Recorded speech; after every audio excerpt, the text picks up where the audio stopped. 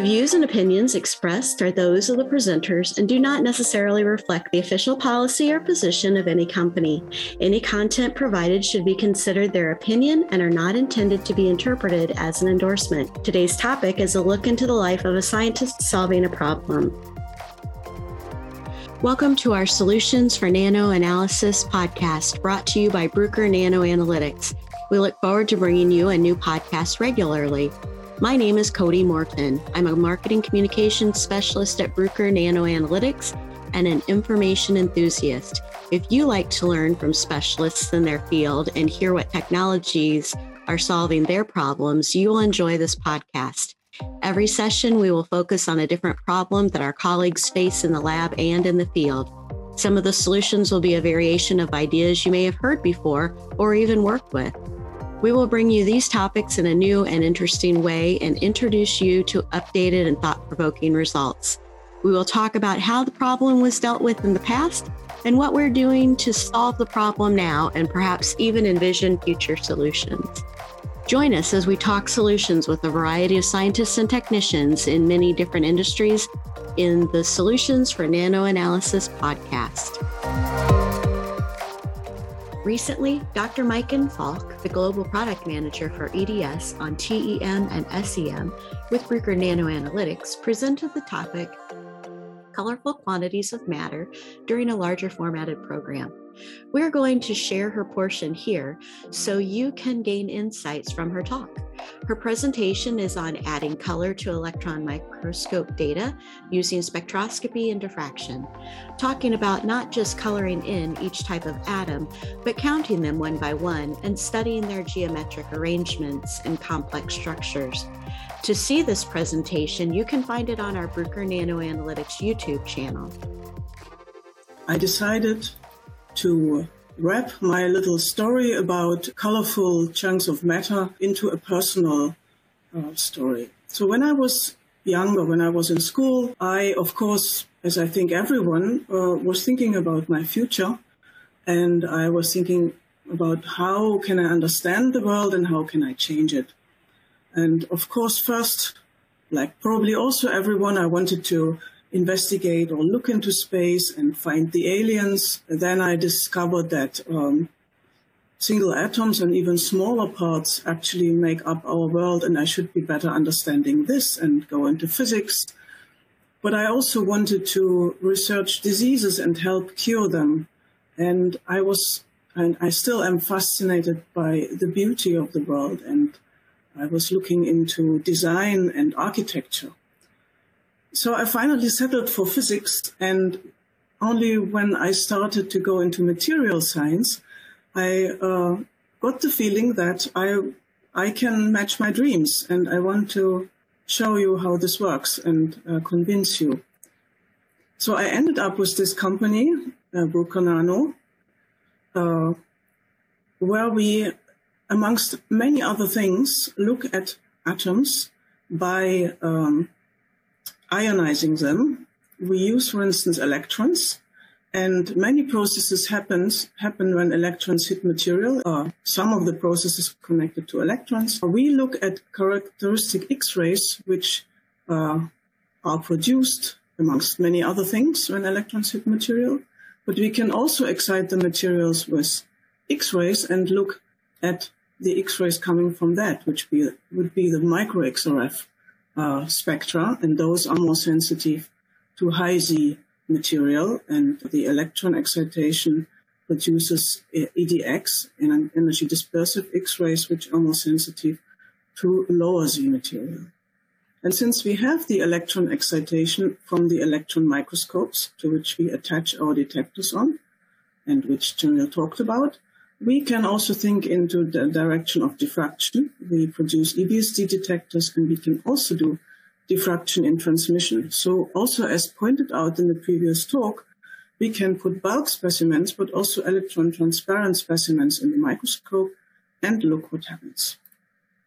So I'm going to talk to you about single atoms from space and chunks which collided in space, and about other atomic arrangement, about medical research and life science, and about watching actual processes using our detectors. First, I want to start in space. This was a collaboration with Rhonda Stroud from the Naval Research Lab. And she says that dust is very important. Dust is forming around stars, like you see on the upper right.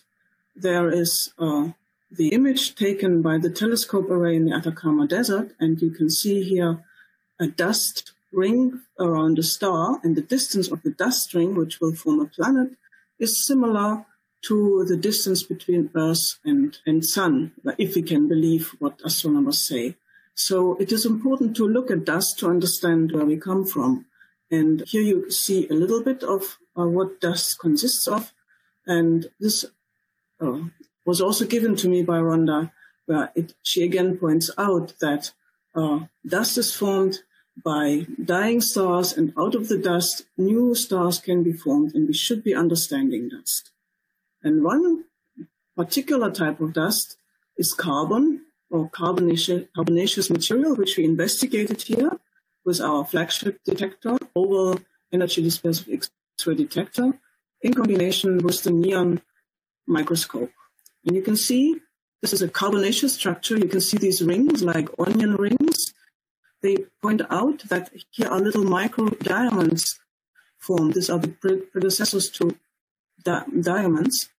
And in this carbonaceous nanodiamond material from space, there are single atoms, and we were able to pinpoint each single atom and look at it. The red one was a silicon atom. The blue space was where there was just carbon and no atom. Copper is from the whole piece covering. And then there is this smaller atom at the bottom, and this was a sulfur atom. This is interesting. Sulfur plays a role in life, also, as carbon. Looking at these single atoms, I want to remind you that we need to be very careful when doing these experiments. How can we be sure that this little dust particle was really from space and not contaminated, for instance, by the scientists investigating them? To make sure that there is no contamination, we often use our own equipment as well. So you see here the M4 Tornado. And if you use the Tornado Plus, you can look at lower Z materials as well, using micro-XRF and X-ray excitation. And these are fingerprints on a piece of paper, and you can see these components, sodium, chlorine, potassium, which I actually also often find on GEM specimens. We don't just look at single atoms, atomic arrangements in columns, because this lowers their energies. Are common in crystals, and here it was important to detect these double layers of bismuth to understand the behavior of this room temperature multiferroic material. We can use this detector also not just on the neon. This was the first development. If we use it on other machines, we quite successfully look at semiconductor materials as single and as dual detectors. They are being used, and this data was given to us by advanced circuit engineers, and those are showing that we can nicely distinguish between the whereabouts of nitrogen and titanium nitrate. And we can also distinguish and deconvolute hafnium, silicon, and tungsten and other elements which are important to distinguish in semiconductor industry. I want to go back to space. There is the Stardust mission, and it consists of an experiment where some kind of spacecraft collects dust which is produced by a comet. And we were approached when the bright detector for investigating the result was used. So there were test experiments done to find the suitable detector, where microcraters were generated by meteorite. And for that, we use a specific detector, which is also described by Nestor Zalusek. It just does not come from the side, as the previous one I showed you, but it is put underneath the pole piece, and it's flat and annular, and therefore it has a much higher collection angle. It can be above 1 steradian. So it's put in here, and this is how it looks underneath the pole piece.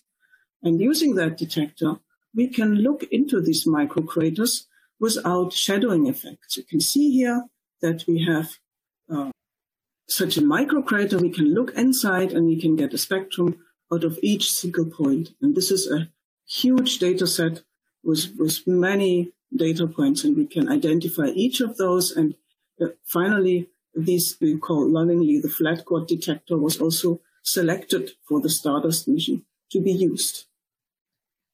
These were just test experiments from a comet, but we also looked at a meteorite sample, which came, so it's called a meteorite when it has fallen onto the Earth. And there we can see similar structures. You can see here these structures which are shaped like spherical indents. And this was a revelation to the Meteorite Research Society that actually that meteorite material, the red one, iron chondros, was hit with another material during its flight through space, and this other material produced these spherical sulfur inclusions. It was a very interesting result, which we also investigated by EBSD. Now I want to stick a little bit with this detector, which we use in SEM for medical research as well. Titanium oxide is investigated as a coating for implants so that our cells can grow back a little bit more easy. But during the operation, bacteria can settle on the wound. And I think personally that operation theaters should be as clean as semiconductor industry works, but I don't think that's the case. At least I haven't seen it that way. But we are moving toward that, and putting small gold nanoparticles onto the surface of such implants changes the surface potential, which leads to electrocution of bacteria, which are potentially settling on this. So that's a very interesting, which is also combined with fluorescence light microscopy and statistical analysis of number and distribution of these nanoparticles, because of course we still want our own cells to grow. Some more examples what the flat quad, this annular detector can do. And here is, as we have a speaker from Hitachi, how it sits on a Hitachi SE. We can look at polymers and again, without shadowing, move in deep and look at these nanoparticles which are incorporated into the polymer for better thermal stability when used as plastic around car engines. We can, of course, look at semiconductor nanostructures. This is a FIB-SYNT sample investigated in SEM. So what Jamil called SEM STEM, some call it TSEM. Will be interesting which name will make it. And we also can look into thin matter, but also nanoparticles, which also produce a very small amount of X-ray counts, but due to the annular detector with a high collection angle, we can also see nanoparticles. And this is a project, comes out of a project where we look at nanoparticles which are airborne, particularly along power lines and heavy traffic roads, and which can pollute our lungs, which are dangerous and need to be avoided. Another life science medical research example is this human blood cells, which is infested with a malaria parasite, the so-called Plasmodium falciparum. And the malaria parasite digests human blood and particularly likes hemoglobin. So you see it in the food vacuoli of the parasite. But also please note the parasite is full of chlorine because chloroquine is used to treat malaria. And the scientists we collaborated here with from France were very happy to see that the chlorine has filled the parasite.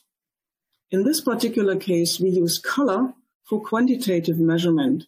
So you see here from 0 to 3 mass percent of chlorine, and we see here about 1.5 to 2 mass percent of iron in the food vacuoli of this parasite.